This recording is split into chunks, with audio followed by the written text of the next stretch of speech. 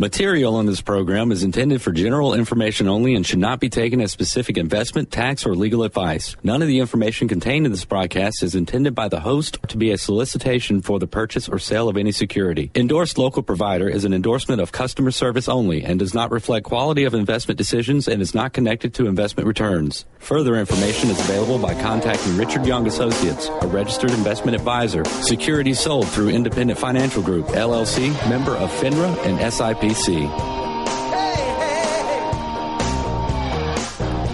Welcome to Money MD, where the money doctors are in the house and giving out prescriptions for better financial health and making smart decisions with your money. We give common sense solutions to your complex problems. I'm Steve Marbert, a certified financial planner and an investment advisor with over 20 years of experience providing financial planning and investment advice. And I'm John Travis. I'm a Dave Ramsey local provider. Also have an MBA in finance and have been helping corporations and individuals with planning for over 20 years. And I'm Gordon Leopard, financial advisor with these two guys at Richard Young Associates. It's great to be here today, guys. Yeah, good Saturday morning.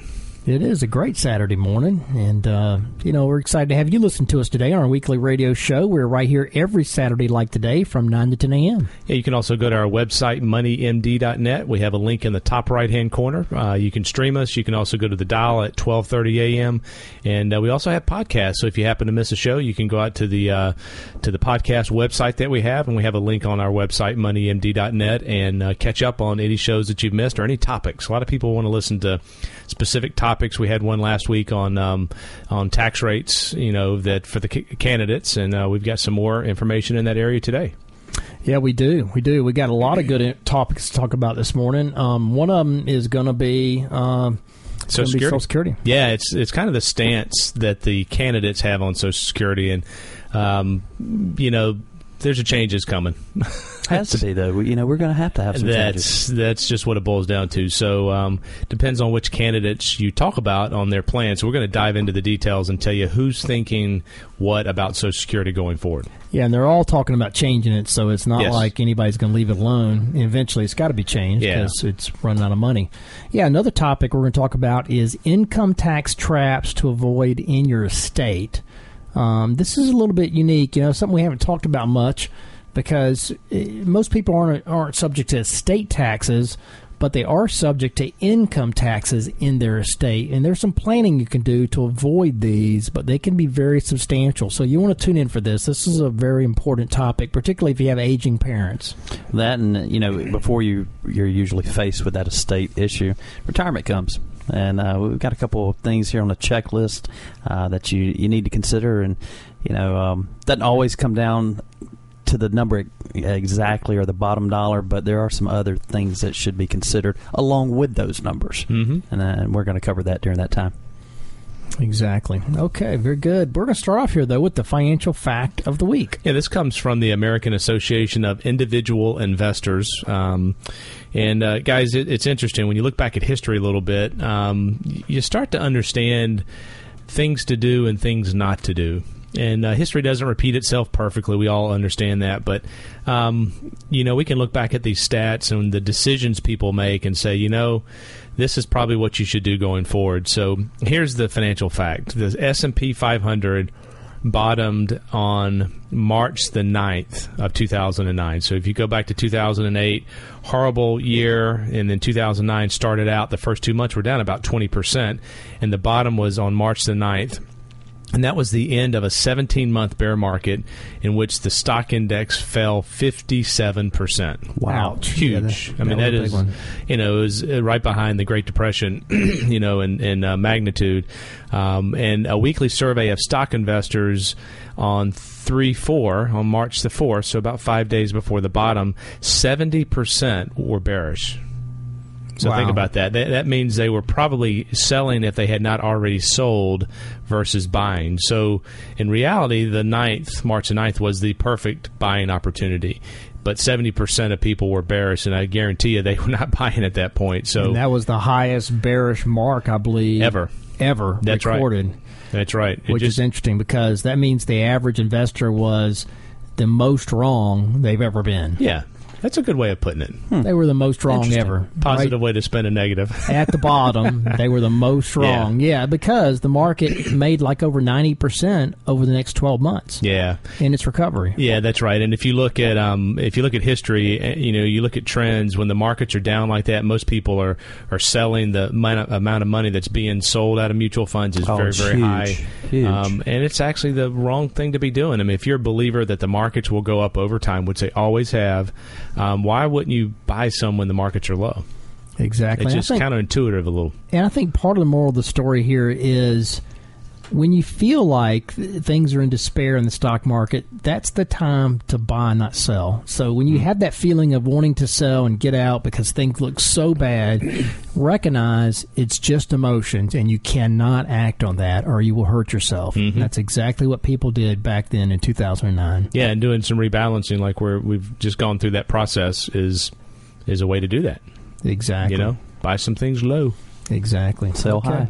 That's right. Yeah, okay, great financial fact of the week. And that leads us up here to our first topic, and that is, where do the candidates stand on Social Security? How are they going to fix it, John? I mean, I know they all have a secret sauce recipe for fixing Social Security. The silver bullet. And I'm sure we're going to love all of them, right? Oh, yeah. I mean, they're all great. The sad thing is that, it seems like everybody always talks about this issue, but nothing's ever done. That's right. We've been talking. We've had this radio show now for 5+ years, and I know we've been talking about these changes, and no one will step up to the plate and address it. Oh, and this has been going on for 20 years. Yeah, that's right. Ever since Reagan made a change back in the 80s of raising the retirement age, it's been talked about time and time again, and like you said, nothing ever gets done. It's a shame. So we're getting closer to figuring out, Hillary is still leading, Trump is still leading, with Cruz kind of heading up right behind him. And so this is a good time to kind of step back. Last week we looked at taxes and some of their tax plans. This week we're going to look at Social Security. And Social Security is expected to be able to pay full benefits through 2033. Okay, so we're talking about another... That's not that far. 17 years. No, it's not. In the big scheme of things, that's really not that far. That's right. And after that, the federal government could only pay about 75% of the promised benefits to retirees, their dependents, and survivors. And that's unless Congress acts before that time. So, lawmakers should address the financial challenges facing Social Security and Medicare as soon as possible. The Social Security and Medicare trustees actually wrote that in the 2015 annual report. So the folks that are running these programs are saying, hey guys, you got to do something. Taking action sooner rather than later will permit consideration of a broader range of solutions and provide more time to phase in some of these changes so the public can have adequate time to prepare. So, the trustees are saying, guys, this is broken. It needs to be fixed. So those solutions generally include raising taxes, cutting benefits, maybe moving out the full retirement age, or maybe a combination of one or two of those. So there's a couple of different solutions on the table that we're going to talk about here. Yeah, so this is how the systems work, by the way. Payroll taxes, Medicare premiums, taxes on Social Security benefits, and interest on all that money are all credited to the Social Security trust funds. So that's what's feeding into those funds. The other payroll taxes like old age and survivor, OASI, trust funds, they pay retirement and survivor benefits. The disability insurance trust fund pays disability benefits, and the health insurance trust funds pay for inpatient hospital and related care. But it's all kind of smoke and mirrors, because since it's all pretty much been spent and there's IOUs sitting in those funds, they're really just another direct obligation of the federal budget on an ongoing basis. So even though they're going to run out of money, it's just going to increase our debt. Yeah, I mean, right. They're not going to stop paying it, but hopefully it will. The idea of it running out of money will force lawmakers to take some action. Yeah, let's hope so. Last fall, Congress narrowly prevented the exhaustion of the disability trust that was expected to run out of money in late 2016, and it would have forced a 20% cut in disability benefits during a presidential election year. And obviously that ain't going to happen. They're going to make sure that the party that's in charge gets that one through. So, and that's huge. That's a huge cut there. To prevent the shortfall, the lawmakers agreed to allow the Disability Trust Fund to borrow from the more financially stable Retirement Trust Fund, as it has done tons of times, nearly a dozen times in the past already. But the price of that accounting maneuver was the elimination of two key Social Security claiming strategies that people have been using, and that was the file and suspend and the claiming spousal benefits only. So that changed some people's retirement strategies and approaches because of those two changes. Yeah, it did. Those claiming strategies had been on the Obama administration's hatchet list for several years, and this imminent funding crisis of the Disability Trust Fund, it provided it with leverage it needed to get lawmakers to agree to eliminate them. And these new rules, which take effect this year, I mean, they were basically tucked into a crucial spending bill without warning or discussion. So, President Obama signed the Bipartisan Budget Act of 2015 into law in November. So, I think this, a couple lessons from this is they're starting to clamp down on I don't want to say giveaways, but, these strategies are an example of people were using those and maybe getting more than their fair share, but they're closed down. The other thing is these rules changed really, really quickly. I mean, no one knew that they were coming down. Basically, there was press that the bill had been passed, and by the way, these strategies are gone. So blindsided people. Yeah, you can't really count on some of the benefits that are being promised you today. So when you do your planning, you got to be conservative from a planning perspective. So we'll cover this a little bit more detail when we come back. Yeah, that's exactly right. Yeah, those changes came about really quickly, and nobody really knew they were in the works back behind the scenes. So. Good point. But if you have questions here before the break, you can email us at info@moneymd.net, or you can give us a call, Richard Young Associates, 706-739-0725. You're listening to Money MD. We'll be right back after these messages. Stay with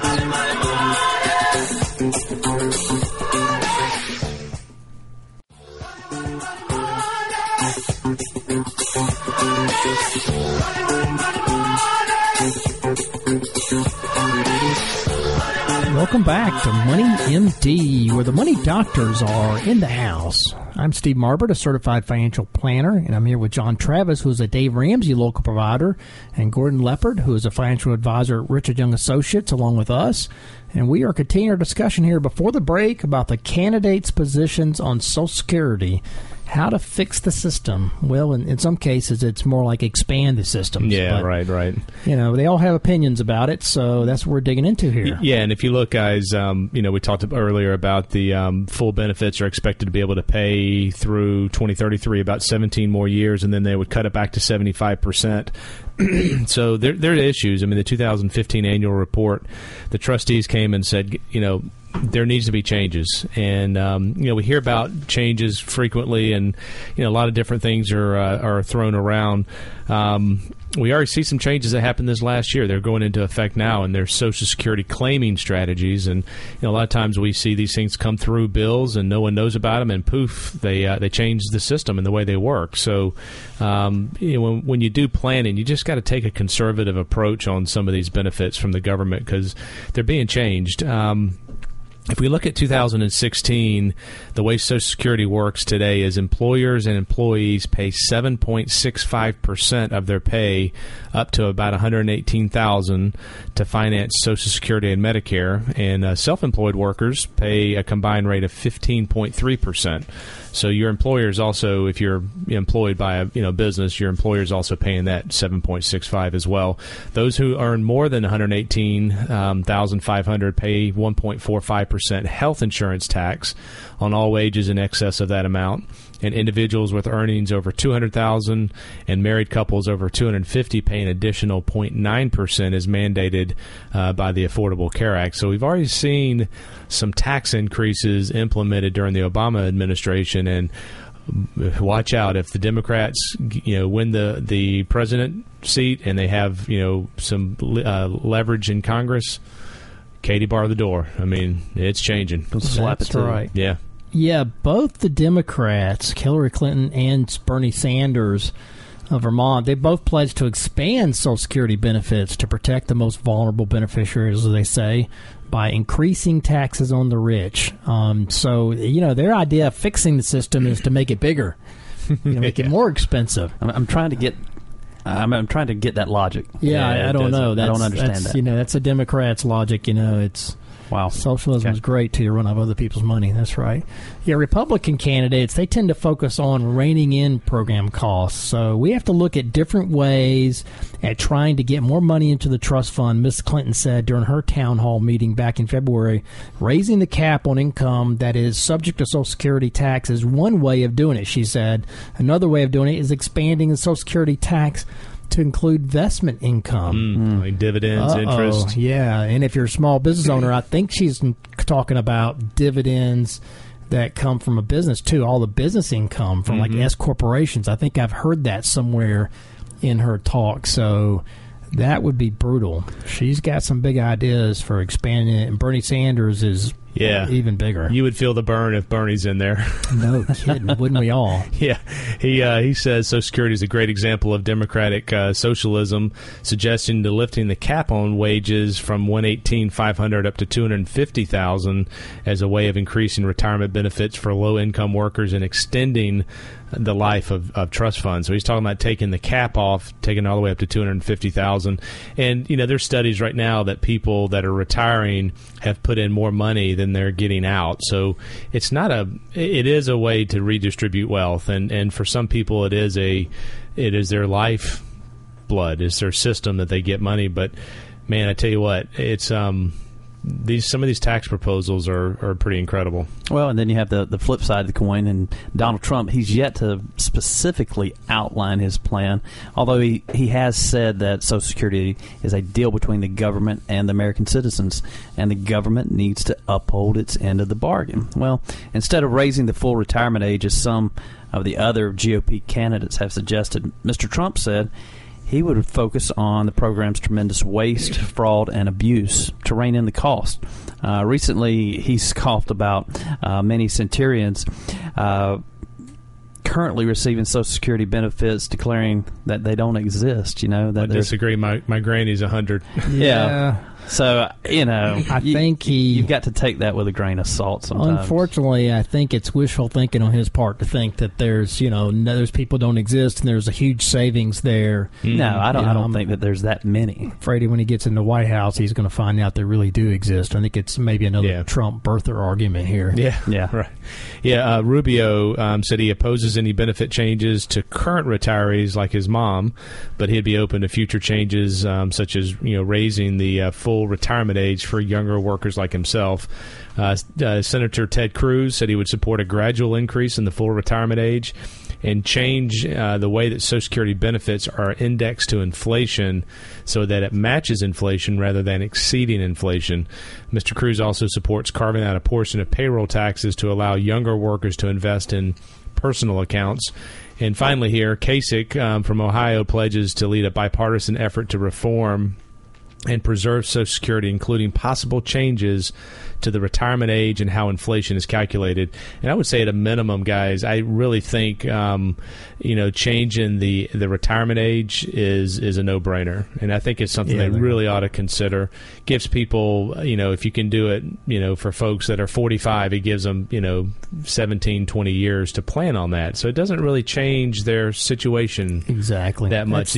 The other thing is the inflation factor. I think they can change that, and they can make it whole again with just those two items. Yeah, and Rubio suggested both those plans. Yeah, I think that would be the most painless way of doing it, is to do it down the road for folks that are, that are young now, and raise the retirement age from 67 to 70. Albeit you can still draw at 62, but you're going to draw a reduced benefit. Right. So rather than 70% of full benefit now, maybe you get 60. Yeah. So just have to do another step like they did back in the 80s of raising the retirement age. I think that's exactly right. Yeah, and if you want more information, this article, by the way, came from Investment News, is the one that published it, but AARP has something called takeastand.aarp.org, and so it has issues. I'm sure it has tax rates out there, but it also has Social Security, so if you want to keep track of that, you can go to their website. Okay, good topic. And that leads us up here to our question of the week. Question of the week. So, we get this question periodically about maybe a parent having a stock or a mutual fund that they've had for a long time. I mean, we run into, the older generation, a lot of times they would invest in single stocks.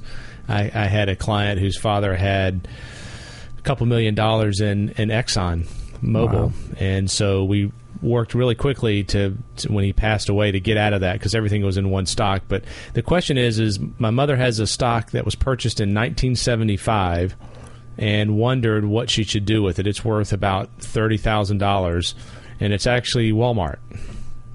Okay. So do you think Walmart's increased in value a little bit over...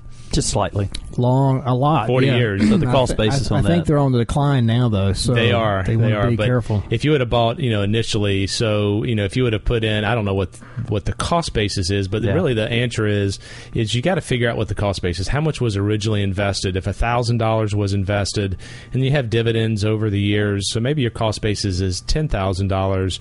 If it's worth $30,000 today, then you would owe about a 15% tax bill on that $20,000 gain. If she's in a 25% bracket, if she's in a 15% bracket, she might owe zero. That's right. Could be zero. So it depends on the tax situation. But you want to look at, there's a couple different pieces of the puzzle that are moving right here. So not a flat answer about selling it or, diversifying. When she passes away, you would receive a stepped up basis. Right, so that basically means that you would pay no taxes at all because you've inherited it at the stepped-up value on the date of death. Yeah, so there's three options then, right? There's either hold it till you pass away and get a step-up in basis. You could gift it to a charity, right, in lieu of cash, maybe to your church or whatever, and that would then you'd avoid the capital gains tax. Or you could sell it and diversify it. And if she is in a 15% bracket, maybe she can sell it and get zero, pay zero, or just sell it over a number of years and pay zero for long-term capital gains. So I see kind of three answers to that, possibly. Yeah, there's a provision in the tax code that if you're in a 15% bracket or less and you have capital gains taxes up to a certain level, you have no bill that you do. So, a couple different options here, but I think you want to consult a CPA when we talk about taxes and trying to figure out the tax bill and what you should do from your situation. We obviously deal with taxes, and we certainly plan on trying to minimize taxes, but working with a CPA in this situation would be advisable. Yeah, exactly. Everybody's different, but there are a lot of options here that she has. Depends on how important that money is to her as well. If it's really important, she's drawing income or taking the dividends, you may want to make sure it doesn't go away. It depends on how old she is, too. If she's 70, she's got a long time to plan for, potentially. Right. And she may want to consider selling it and diversifying it, but a lot of good answers there. Okay, that leads up to our break here, but if you have questions, you can email us at info@moneymd.net, or you can give us a call, Richard Young Associates, 706-739-0725. You're listening to Money MD. We'll be right back after these messages and GNN News. Stay with us.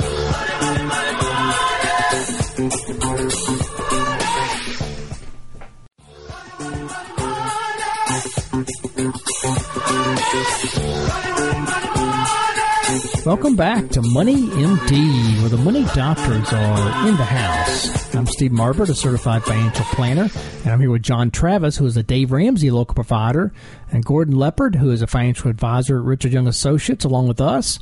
And we are going to lead off our next segment here with a new topic, and that is income tax traps to avoid in your estate.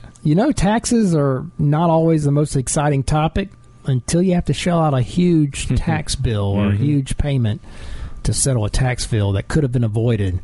Then it becomes very interesting. Very important at that time. Very important at the time, exactly. So, now that taxes are on everybody's mind, let's take a look at an area that people often overlook, which eventually can make a big difference to you or your heirs.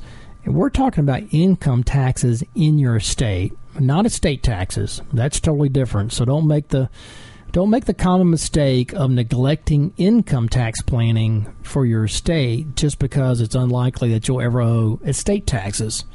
It's true, most taxpayers will never face any federal estate tax, and that's because the amount of exemption from estate taxes has been increased all the way up to $5.4 million per person. So $10.9 million for a married couple after the second spouse dies. That pretty much covers most people in today's world. However, estates and their heirs still might owe significant income taxes inside the estate. And that's going to reduce the amount the heirs will inherit, and that's where estate planning makes a big difference, particularly income tax estate planning. So a combination of wise planning now and prudent steps taken by your executor or your trustee later can save a bundle on taxes. And so here's what you need to know about cutting income taxes for your estate. Yeah, so income tax, I mean, like you said, Steve, they can hit estates hard, and basically an income tax return must be filed for an estate every year that it has income of as little as $600 until the estate is dissolved. And unfortunately, income tax brackets for an estate return are triggered at much lower levels than that for personal returns.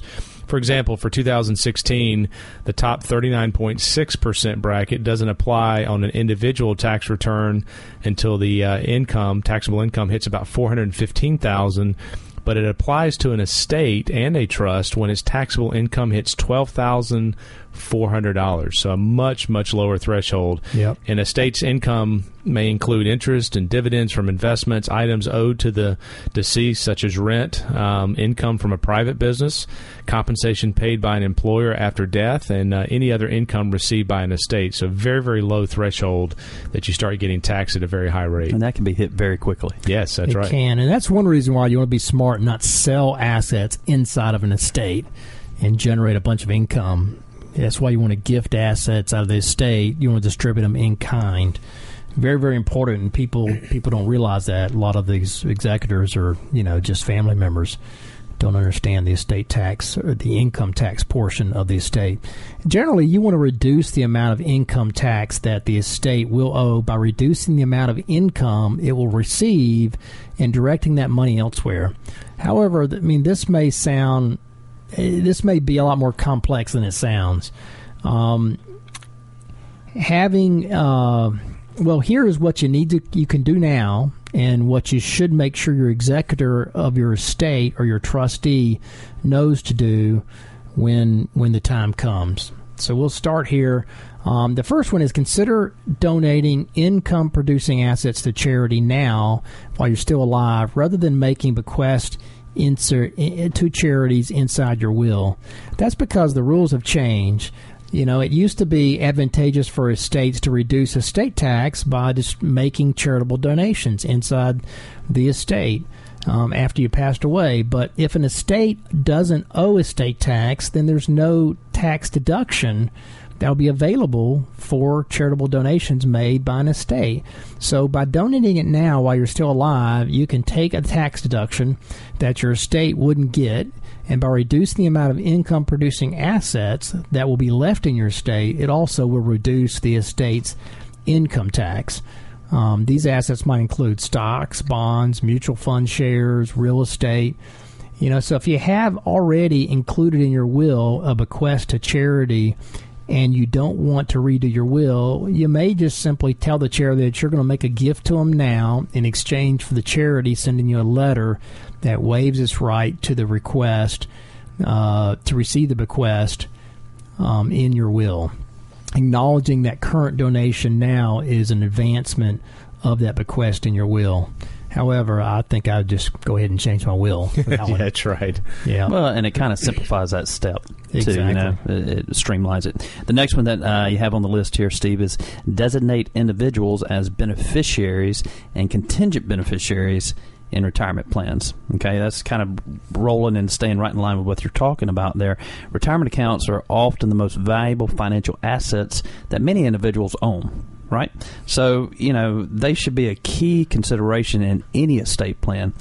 If you don't designate an individual beneficiary for your IRA, the IRA may be included in the assets to be distributed according to the provisions in your will, and the income tax on it will be due within 5 years under certain IRS certain IRA rules there. So yeah, that's right. Yeah, in contrast, if you designate your spouse, your children, or other individuals as primary and contingent beneficiaries in your IRA, they will be able to stretch out those distributions from it over an entire lifetime, providing them with decades of tax-deferred investment returns. That's a big difference. Keep in mind that unlike a 401k plan, your spouse is not automatically designated as the beneficiary of your IRA. So that was a good one. Next one here on the list is consider creating a trust. If you create a trust and you designate assets to put into the trust rather than into your estate, the trustee can manage those assets after your death, can minimize taxes. Those assets can be out of your estate. You can give the trustee as much or little discretion as you wish over how to distribute the assets and who receives them. The trustee could, for instance, stretch out the distributions from the trust over a number of years and decide which are the most tax-efficient ways to make those distributions. A trustee can be anyone from a spouse or an adult child to a financial institution. Distributions include the income generated by the assets in the trust, but be sure that the trust document permits inclusion of capital gains as a form of income that can be distributed in that way.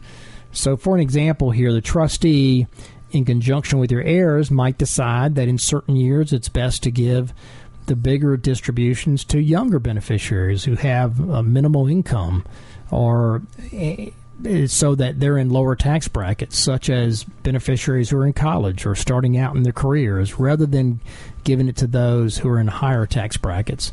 So that's just one more good way of limiting the income inside your estate. Yeah, another one here on the list is reducing future capital gains tax. And when an heir inherits certain types of assets, such as stock or a piece of art, the asset's tax basis is reset at the market value at the date of your death. So instead of the original cost to acquire the asset, you now have a stepped-up basis. So future taxable gains and losses when the asset is sold by the heir are determined based on this tax basis, which is called stepped-up basis. We talked about that earlier in the question of the week. So if it's higher than your initial cost, or the step-down basis is if it's lower. So the tax basis is subtracted from the eventual sale price to determine the capital gain or loss. And a stepped-up basis lowers the capital gain taxes that an heir will eventually pay. So if you have an appreciated stock, you may want to hold on to it. Yeah, exactly. Just like we talked about in the prescription, I guess it was the question of the week. Yeah, an example of that would be if your parent buys a stock at a price of, say, $20 a share, and the value is $50 when the child inherits the stock. The child later sells that share for, say, $55. The child's taxable gain is just $5 a share, even though the stock has risen more than $35 since the parent bought it. And that's because of that stepped-up basis you were talking about, John, where when someone passes away, the basis gets stepped up to the value at death. So that's a big benefit. You want to take advantage of that in estates and not sell it inside the estate and create a lot of taxes or anything like that. So how do you make sure that capital gains will be minimized?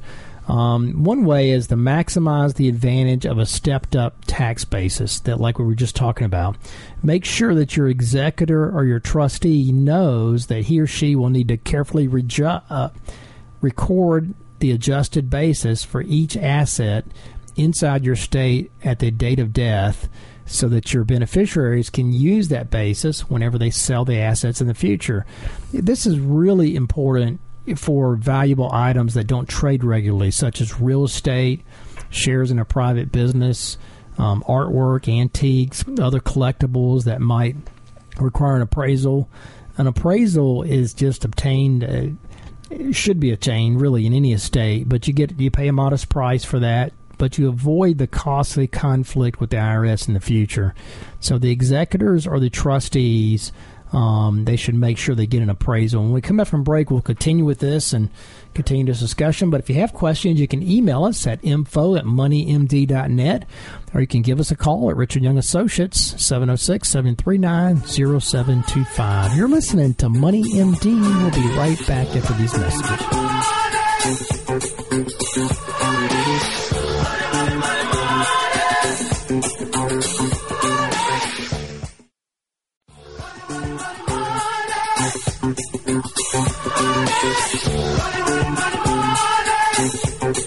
Welcome back to Money MD, where the money doctors are in the house. I'm Steve Marbert, a certified financial planner, and I'm here with John Travis, who is a Dave Ramsey local provider, and Gordon Leopard, who is a financial advisor at Richard Young Associates, along with us. And we are continuing our discussion here before the break about the income tax traps to avoid in your estate. And we were just talking, this is a little bit of a complicated topic. A little bit. And it's kind of hard to convey here on radio, but, there are several ways you can get hit hard with income tax in an estate. Like, say you have elderly parents, they're getting ready to pass away, and when they pass away, there can be income from, rental property that comes in. And the problem is, as John, you mentioned here shortly ago, the brackets inside of an estate are very, very compressed. Mm-hmm. You hit the top bracket when you have over $12,400 of income. That's not a lot of income. Yeah, that tax is almost 40%. Right, and it can take, a year, even a year and a half to settle an estate. And during that time, it's creating income. And if there's over $12,000 in there, it's taxed at 40%, essentially.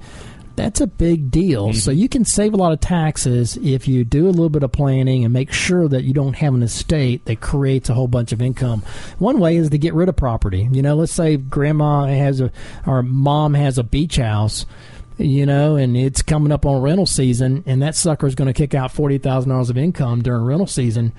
Well, it might be a good idea to get that out of their estate before they pass away, because that's going to kick out a lot of income, and it's going to be taxed at a very high rate. Yeah. And, so again, you're not going to be able to sell it in the estate. You're not going to want to sell it in the estate. So it's just going to take a long time to settle those kind of estates. So you just got to be careful what's in there. It can be hit really, really hard. Consider donating income-producing assets to charity now rather than doing it in your estate. We talked about that. Consider creating a trust and getting some of those assets out, like that beach house. Put it in a personal residence trust or some kind of trust outside of the estate so it's not creating income in the estate, and create a trust that distributes that income to beneficiaries. Reduce future capital gains tax. You can do that by selling stocks or income-producing type assets that kick out a lot of capital gains tax, or kick out distributions, capital gains tax distributions. But also, you want to make sure that you take advantage of the stepped-up basis in an estate.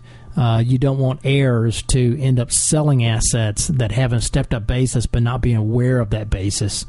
The stepped-up basis at the date of death is another thing you want to make sure about. So there are lots of things you can do inside of an estate to reduce the estate the income taxes. I guess the point here we want to make sure that you understand is that it's an important topic, mm-hmm. and there can be a lot of income taxes inside of an estate, not estate taxes. So just make sure that you do some planning, sit down with somebody, include that in your tax planning for your mom or for yourself. To avoid income taxes in an estate. We can certainly help with those discussions, but including an estate planning attorney would be wise also. It sure would. So, okay, that leads us up here to our prescription of the week. And the prescription is, if you want to save some money, download Walmart's Savings Catcher app. All you have to do is download that on your phone, and then you scan your receipts when you shop at Walmart into your phone, into that app. It will automatically check around for lower prices, and when it finds lower prices, it'll credit you the difference between those low prices and Walmart's price, and you eventually can just redeem that for a gift card. And Kathy used it just the other week. She redeemed over $200 of credit on a gift card. Pretty cool. Pretty good savings right there. It's a big savings. Yeah. It really is. So you want to make sure you use that if you shop at Walmart. Download the Walmart Savings Catcher app. Okay, that leads up to our last topic here, and that is retiring. Go ahead, Gordon. Talk about it. I can't even remember the topic. Another checklist for the retiring or retirement checklist. What are some things that you have on your checklist? And this may be a little bit different than some of the things that people normally think about, and that's why we're kind of bringing it to light. Americans, they love lists, right? They do. From everything from baby names to top colleges and obviously places to retire. In fact, Aiken's been on some of those lists before. No doubt. You know, right. they're on it pretty consistently, which is pretty cool. Lists are fun to read and could possibly come in handy, especially when making decisions like this. But when it comes to something as unique and personal as our retirement, city and state rankings, they're just a mediocre starting point at best. You know, if you move to a nice place but you don't know anyone, it could get lonely pretty quick, you know. So yeah, the truth is most Americans, when they retire, they pretty much stay put. They really don't move around that much. For the most part, you're right. You know, these lists of where to move when you retire, there are not a whole lot of people that do that, but some do. We all know people that have moved in retirement. Some 6% of those ages between 55 and 59 moved in the last 2 years, according to the Census survey. And these movers, just 5% of them, though, relocated to another region of the country. Most remained in the same county. And among 65 to 69-year-olds, the percentages are even a lot lower. So people really don't move that much when it comes to retirement. That's right. And, you know, Bankrate.com, they just released a list of best states to retire in this past week. Wyoming was at the top of the list. And can you guess who was at the bottom of the list? New York. Probably New York. That's right. Right. Yeah, and taxes were a strong consideration, you know, in this particular study here. If your retirement dreams do cross state lines, here's some considerations that you really need to think about, and starts with family. Yeah, you know, there's not one of these lists that knows where your family lives, but the desire to live closer to relatives often drives the decision to relocate in retirement. Family considerations are very important. I mean, you know, one of the biggest regrets that people often have at the end of their life is they wish they would have spent more time with their family. And in the grand scheme of things, when you're on your deathbed, you're not going to think, I wish I didn't pay New York so much in taxes, or, you know, some other thing about the best places to live. So it really does come down to family. And we see that when we talk to folks. Absolutely. That's usually the driver, being close to kids or grandkids. Yeah, no kidding. Yeah, family's really important, particularly in retirement. Taxes are another issue. I mean, speaking of taxes, while that's not the most important factor, taxes do often factor prominently into that methodology of the best places to live list, Gordon, like you mentioned. I mean, they generally, you know, shouldn't drive your decision of where to live in retirement, but the tax profile of some place, you know, someone may retire to certainly has to be considered. You know, some states like Florida, they have no income tax, while other states like Pennsylvania exempt certain retirement income from their state income tax calculations. South Carolina and Georgia both give a very large credit for retirees, so a lot of retirees pay very little tax in our state here. Some states have a state estate tax with a lower threshold than the federal level. So while many states have no state tax at all, you know, property taxes vary from region to region, so they don't tell the whole story either. I mean, for example, coastal places in Florida may have relatively low-cost property taxes, but they have sky-high homeowners insurance costs. So the moral here is, the moral of the story is, you really have to look at the whole picture when it comes to taxes. That's right. Yeah, and some of those insurance rates can be astronomical. You know, Bankrate.com, they also use data from the Tax Foundation on states' overall tax burdens. While this is helpful as a general gauge, you know, people they locate to different places for different reasons. For instance, like younger families, they might be willing to pay higher taxes to be in a good school system, but after the kids are out of school, then it's time to get out of Dodge. You know, if they're thinking about lowering their tax rate, they may consider moving then. Yeah, that's right. Crime is another big issue. You know, some places, you know, have higher crime rates, and that is certainly factored into the state-by-state list of the best places to live. But, you know, they point out here that most places in the U.S. have very low crime rates relative to other countries. So it really shouldn't be a major consideration, you know, unless you're thinking about moving to downtown Chicago. I don't know about that. What's the last one there, John? Yeah, healthcare is obviously high on the list. A lot of people want to have, you know, good quality healthcare, a lot of options in the area. So I think that's why this area, I mean, there's quite a bit of healthcare between Aiken and Georgia as well. Some pretty good options. So healthcare is definitely one of those items that people look at. That is a strong consideration there. It is, yeah. I mean, personally, I think we have a great place to retire right here in the CSRA. Yes, I mean, it's a great area of the country, great climate. We're close to the beach. We're pretty close to the mountains. Wow, so just move here. If you're out there centrally located, If you're out there listening, you're looking for a place to retire, come right here. A lot of people do. It's a great place. I really do. Okay, well, this has been this week's edition of Money MD. Tune in next Saturday from 9 to 10 a.m. to hear more prescriptions for your financial health. Do check us on our website, moneymd.net.